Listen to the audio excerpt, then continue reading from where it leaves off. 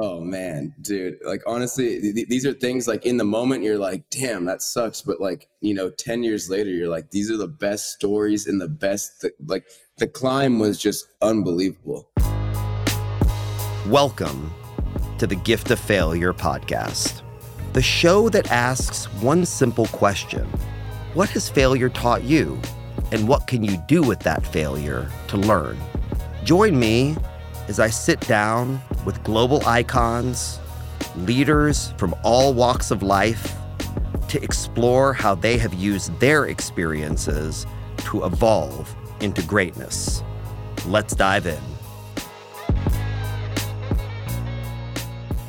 We have a special guest today. Alex is with us. He represents exactly 50% of Dubs.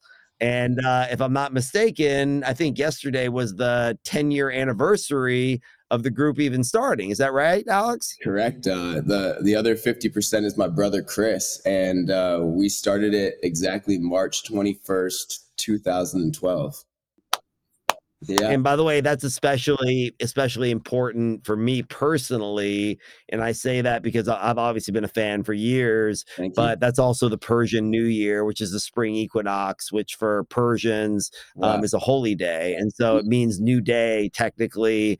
And so that has a lot of, deep, resonance, for me. And, just a little bit about, some of the listeners that might not know Dubs. If you don't, you need to get familiar immediately. But you've definitely heard Tsunami. Tsunami was probably the first major hit they had. It has over 1 billion streams. And some people, you might not know it by name, but as soon as that melody kicks in at the beginning, you know what it is. Alex, thanks for being here, my brother. And what's going on in life? Tell me what's up. Well, man, not much, a crazy couple years, but, taking the time and spent it wisely, you got to just shift with whatever comes your way. And we spent the last 2 years pretty heavy in the studio. So when the world was going to open back up again, we were prepared. I would say that, we found a lot of balance in spending all this time in the studio, and it really brought our producer side of our business up, while the touring side, was pretty impossible for most people.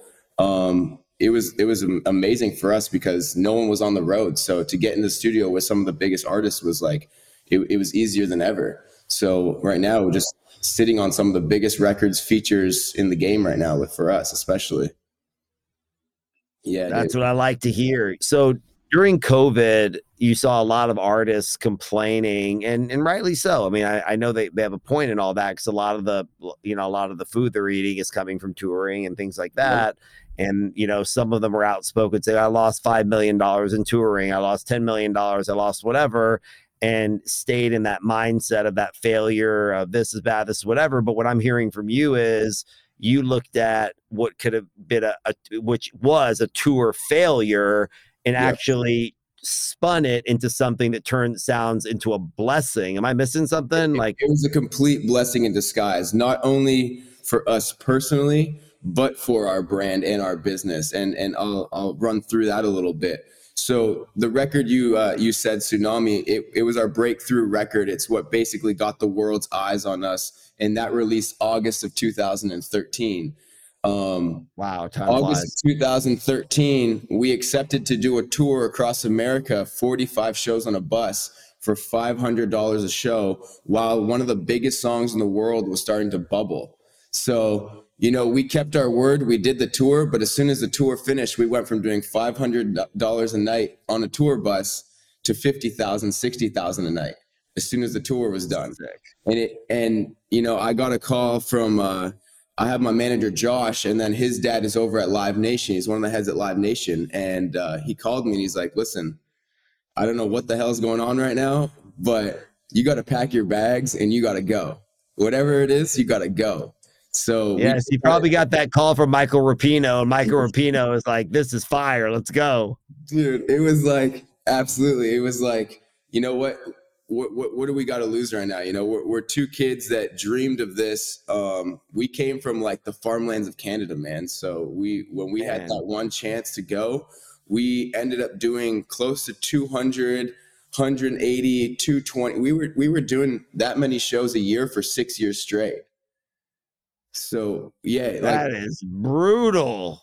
it's brutal, you know, at the same time, like we were on a different level of like a high, like this energy of like this song was organically going viral. It wasn't, there was no ad money being put into it. This was Yeah, something yeah. touching from the organic sound of music, making people go crazy. Like those old videos you see people in, like, you know, when the disco stages, like the whole room just starts dancing. Like it started getting like that, and crazier and crazier and crazier, till all of a sudden like the world can sing it in unison. And for us, that was like that was the dream. So, you know, we really took that advice and we went, man. We did 65, 70 countries a year, 200 shows a year for 6 years straight, to a point where, believe it or not, you're human and you burn out.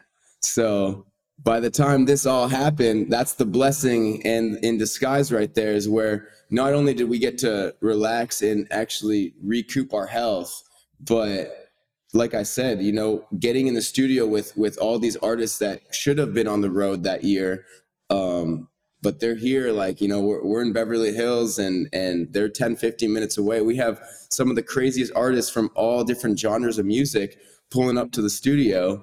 Which is And crazy. I mean, now you have collaboration with Tiesto. I mean, with yeah, Martin. I mean, it just keeps going on and on. I mean, that's like on the this. EDM side of things, man. But even in the, like, in the country space, like we got a record with Kane Brown that I'm waiting for it to drop. Like it's insane. It's like it's just crazy genre bending like records that, you know, it took this time for us to just sit and be like, you know what, like it's all good. We're not going to hit the road. We're going to lose some money, but between me and you, like we've made a good amount of money in these years that already mentally, I want to use my brain how to flip this money now. You know, Yep. I want Yeah, to. and it's clear that y'all become masters in your crafts. Like, was there ever a time when, because, you know, were y'all trained like in like a traditional musical sense in any regard? Like, did any of you play the guitar or the violin or piano, like growing up, musical family? Or is this just something that was in your soul and it just projected and happened? Like, where did this come from? We were soccer players. To be Damn, I didn't completely know that. honest, Chris is rolling out. He just got out of the shower. That's so Tell funny. him to say what's up. Yo, Chris, roll through. Come say what up. He's checking his weed plants in the backyard. Hey, you're in California. It's all legal. You're It's all good. legal here, man. So yeah, dude, we were soccer players, and we actually played at the highest level, where we ended up playing in England. We ended up Fire. playing in Manchester, and I was about 15 years old, and like our dedication to the sport of soccer was at the highest level, man. That's what we wanted to do. Unfortunately, I played the same. I played the same position as the coach's son, so I didn't have much playing time when I went across seas there. So when I came home, it's when music actually clicked in with us. Hey, well, that's a good thing that happened. Other thing right there, where it's like, you know, there's a lot of these curveballs that are happening where you got to run with the punches. And Chris picked up guitar and taught me how to play a little bit of guitar. And then next thing you know, he was like, you know, if you're going to play guitar, I'm going to pick up the drums. And next thing you know, like we're jamming like Nirvana covers in my mom's basement, like until 2 a.m. Like we were on some punk stuff. Like our whole childhood was like soccer, going to punk shows. Then punk turned into more like rock and So classical. were y'all an influence at all? I know it's totally different generation, but were y'all influenced by the Ramones at all? 100%. Yeah. Yeah, and for some reason, I feel some of that vibe sometimes come through in some of the music. And anybody that knows me knows I'm a music fucking head, you know. But I hear a little bit of that, just that slight influence, because to me, and they were the coolest on the. I mean, they had it when they had it, right? I mean, there's nobody. I mean, we know that, and I feel a little bit of that, and like eclectic nature of the music. But would the industry see that? Like, I can hear some, you know, pick whatever big executive, you know, I'll pick on LA Reid, you know, or whatever. You say LA Reid, it's like, would they look at that and say, no, your box is EDM, your box is this, like, meaning, so like, would that be seen by a lot of people as super risky or a failure of your genre? But you You know needing to what, be man? innovative? Like, how does that work? Our biggest thing was we're gonna break down like every single thing we did to come into the electronic scene was unorthodox. Like we broke down the boxes from the very beginning, and rightfully so. Like we made it known that, you know what, like we're gonna be punk, we're gonna be badass, we're gonna do what we do best. Because to be honest, even the earliest shows, he would trigger out all his drum sets so they had electronic sounds. I was still playing guitar and screaming on a mic and yelling and singing and all this stuff. We had a keys player live, so we were a live electronic band. Insane. I never knew that. It's crazy. It wasn't until our first US tour with Live Nation that they called us up and they go, hey, there's a big tour going across America, Cascade, Dead Mouse, all these guys are going to be playing it, and we want you first on opening the amphitheater. So we get there with our drum sets. We drove a pickup truck to the shows. Actually, the first show was in Houston. No way. Yeah, we did all the first 5 shows were like Southern shows, like Houston, and we went to North Carolina and like Chattanooga, like all these places I've never been before. And we show up there and they're like, yeah, you're not putting those drums here because that fire right there is going to explode them.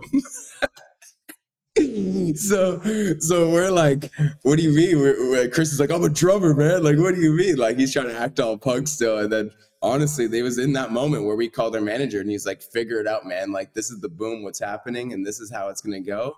So it was like 2-3 days before those shows that we're trying to learn how to figure out our new set on CDJs. So that's so like, fire. Yeah, and we went with the punches, man. Like I remember, like the first show, we're like, okay, it was all right. Second show, like complete disaster. Like a whole amphitheater, like jumping, going crazy, and something happens on the machine where like the mixer like unplugs and the whole music cuts out. Everyone's just booing us. We're like, okay. Well, you took it and you run with it. Mike Tyson used to say everybody has a plan until they get punched in the face. Oh man, dude, like honestly, these are things like in the moment you're like, damn, that sucks. But like, 10 years later, you're like, these are the best stories and the best, like the climb was just unbelievable. And tell me about that. Like at this point in your life, I mean, obviously y'all have reached massive success. Everybody knows that. You have millions and millions of active listeners on Spotify and all this stuff, and millions of followers, throughout your stuff. People feel the vibe.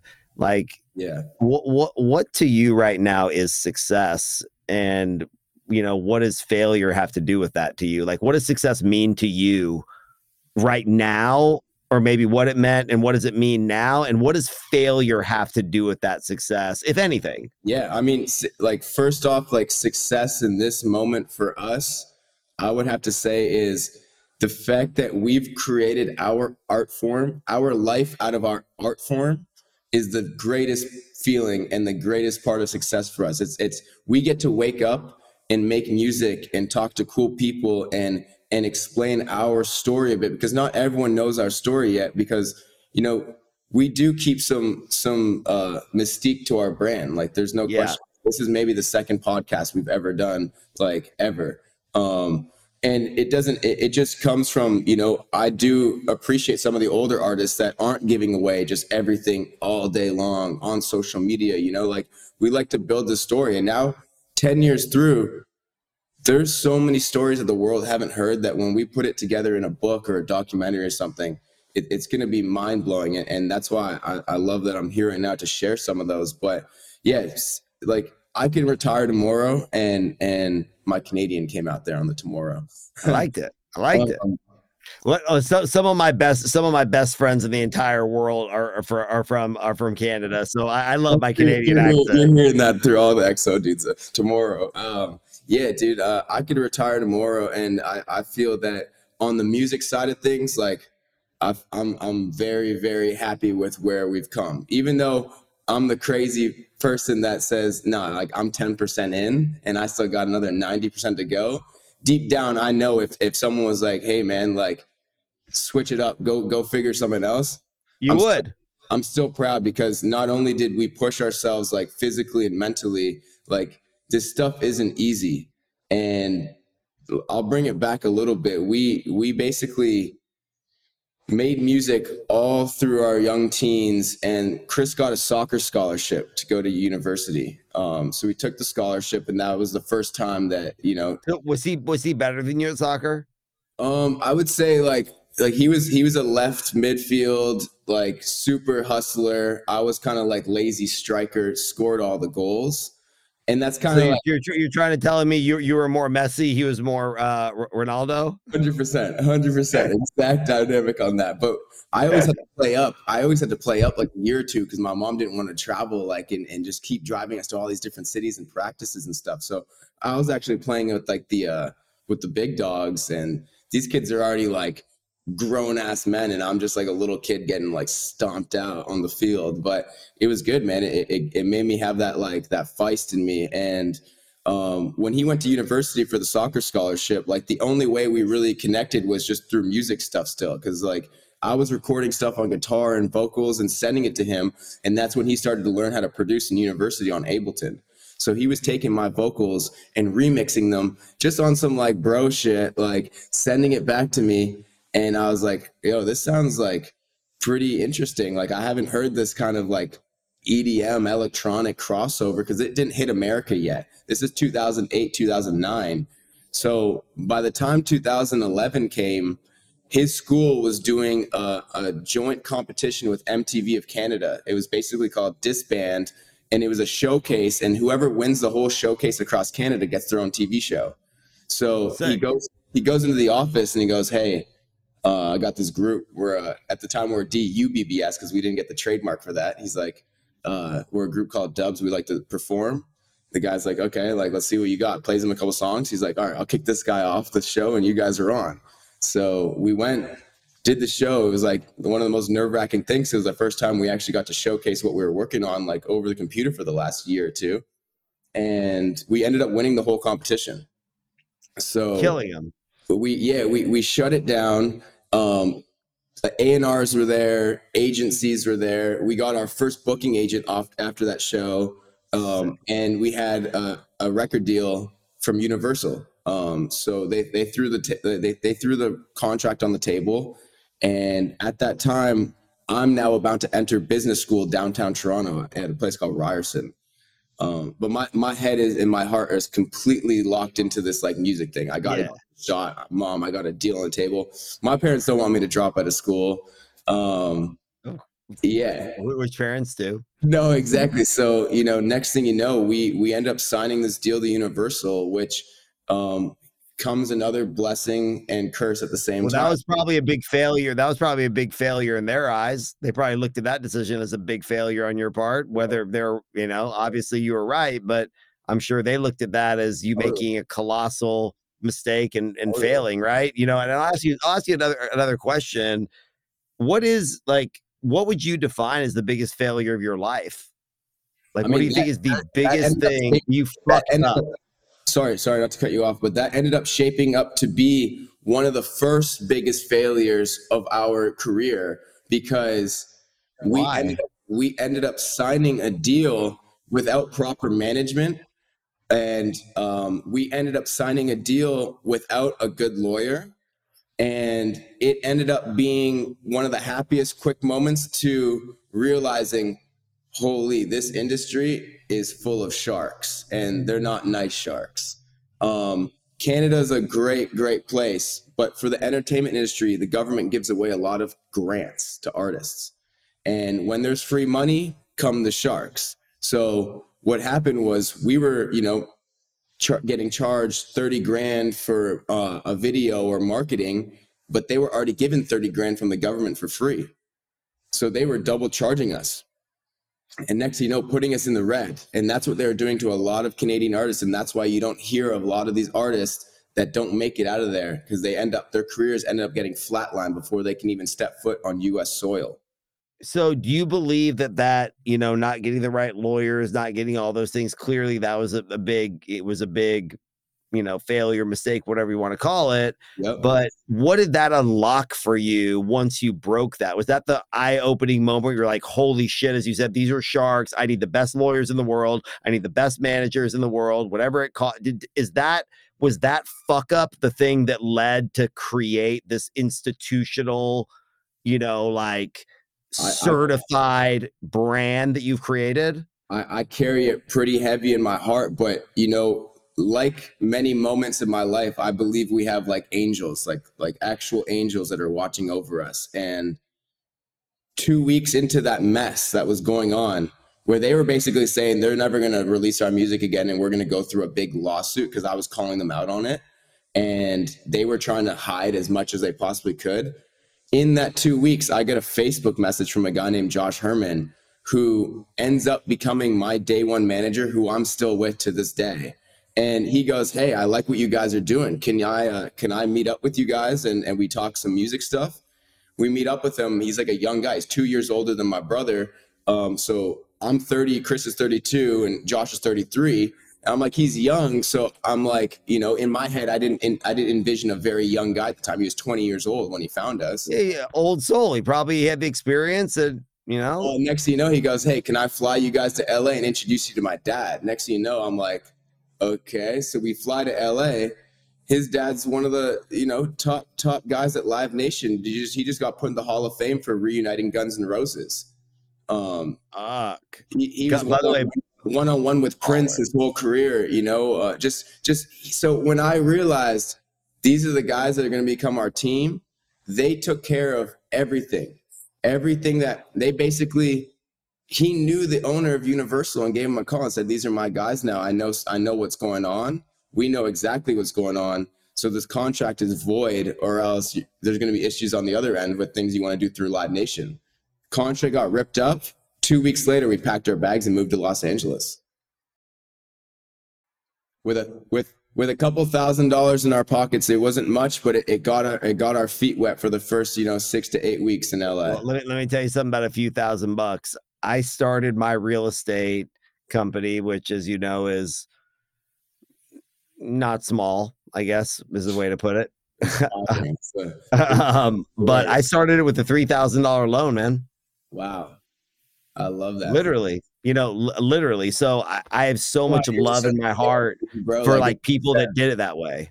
Dude, it's a whole different, it's a whole different mentality when you're really trying to figure out what's going to happen next month, what's going to happen the month after. How hard are we going to have to go right now? We moved to LA, but we moved into a house with, 5, 6 homies, and there was only 4 bedrooms, and Chris was on the couch, and I was trying to get $300, $400 from everyone for their room and trying to finesse it until, like I said, these angels, man, we had a moment 4 months into that house is where we wrote a song called Gold Skies. And 2 weeks later, we ended up writing Tsunami. And by that August, I'm telling everyone, hey, like, this was an amazing house. I was tripping in the beginning, but things are working out for us. I'm gonna have to pack up because we got to hit the road. Like, it's our time. No, there's no question that it's your time. And this is just the beginning, man. Like, I've been following music my entire life. I mean, what you guys are doing is unique, is special. Great human beings. I'm a huge fan. My kids are fans, like, meaning like my, 6-year-old and 9-year-old listen to these records and they love them, like, meaning it transcends, generations. And that's no cap. I mean, that's real. And, I know you're a very busy guy and you'll be in the studio making more hits today. And, but I'll ask you one question that I ask everybody that comes on, that's very meaningful for me. And the question is very simple. It's, if there was one thing that you wish everybody in the entire world knew, if there's just one thing that you wish everybody knew, what would that be? I mean, I would have to say that, in the worst moments of things going on, I truly believe they're one, as cliche as it sounds, it's in God's plan. And 2, I would say that with time, everything makes its way. You can't fake, or you can't rush what's supposed to happen. And you might have to go through the worst things possible. But if you rush to even make that worst thing get better too fast, then you might be missing out on the biggest thing that's going to ever happen to you. That's so beautiful. So beautiful. And it's like, you could be having 2 months of garbage happening to you, 3 months of trash happening to you, 4 months, but and trust me, there's ways to always try and fix things immediately, but you're forcing the fix. You got to let the fix do its own thing, because sometimes it could be that month 6 or month 7 where all of a sudden you're in the lowest point where you just don't even think there's any way of coming out of it, and something is going to open up. And I can believe in just time and stuff, but I know that there's a greater power that's actually, they're testing you. Everything's a test. And even these first 100 years of life, I believe, is a test. That's what it is.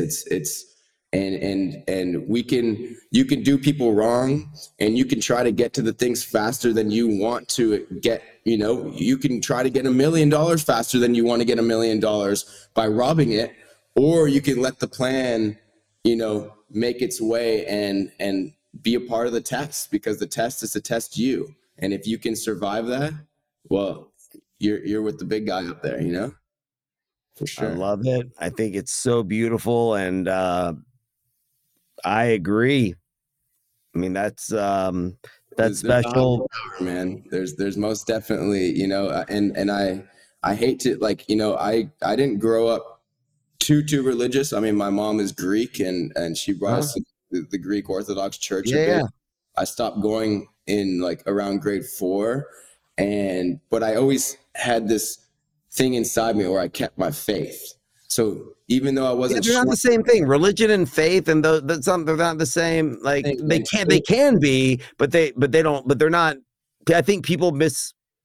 I was an English major. I'm an English major attorney by trade. So words matter to me. Yep. And making faith and religion synonymous is just they're not the same words. Do they coexist in certain instances? Sure. But it sounds like you have your own relationship with your God, your higher power, and that's where you find your strength. And I try to tell people without sounding crazy, but there are some times where you just close your eyes and you just think and you give thanks, and if you really need something in that moment and you can just connect properly, everything starts to open up. And so it got to a point where sometimes I get on the phone with my mom, and she lights candles. We do a whole thing at this point. And I can say that I've never been let down. Even when I think things are letting me down, it's like what I just said. They're actually just testing me, and they're opening up that whole other realm. And that keeps us fearless. You know what I mean? Now that I've felt that before, and I've seen you can operate from a place of love, is what you're saying. Operates from a place of love and openness versus fearfulness. Absolutely. And it wasn't always like that. And that took a lot of time. That took years.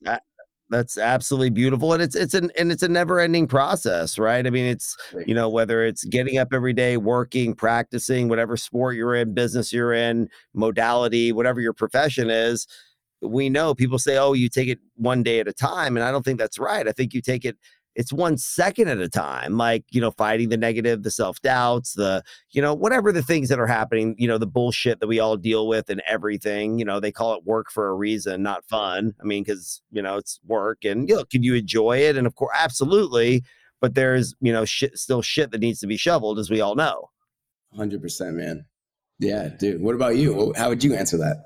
Actually, no one's, you're the first person to ask me that question. Nobody's asked me that question yet. And if there's one thing that I wish that everybody in the whole world knew, is that their thoughts, what they hold in their mind, and setting a goal of what you want to do that is in line with what your authentic passion is, you will achieve. Wow. If you believe it truly in your mind of what that thing is that you want to do, and it has an added value to humanity, to a person, to a business, to a family, and you solidify that down and you make it real and tangible. So as a real estate guy, making a blueprint before building a building. Goal setting is the same way. It's a science. Writing that goal down and believing it with all your heart, because the intention and the why behind what you're trying to achieve is authentic, pure, and has integrity, you can achieve anything. I agree. Wow. I love that. It's so true, man. It's insane. And you can't believe in it, but actually deep down only believe 50. You gotta believe 120%. And that's there's no truer words that have been said. Look, I look forward personally for us to sit down, spend some time together, stay in very close touch. I'm going to be at one of the shows coming, and we're gonna chop it up and spend some time, because there's a lot of conversations that you and I need to have. We need to have offline about discovering some deeper truths. But bro, thank you so much for being on today. Thank you for your wisdom, and I know the listeners, you blessed their ears today, my brother. Thank you so much for having me, man. It's all love, and I got you anytime. All right, bro. We'll talk in a bit. Take it easy. Thank you for listening. To access the full scope of lessons, pre-order your own personal copy of the book, The Gift of Failure, currently available on Amazon and other platforms to come. Until next time, fail on, my friends.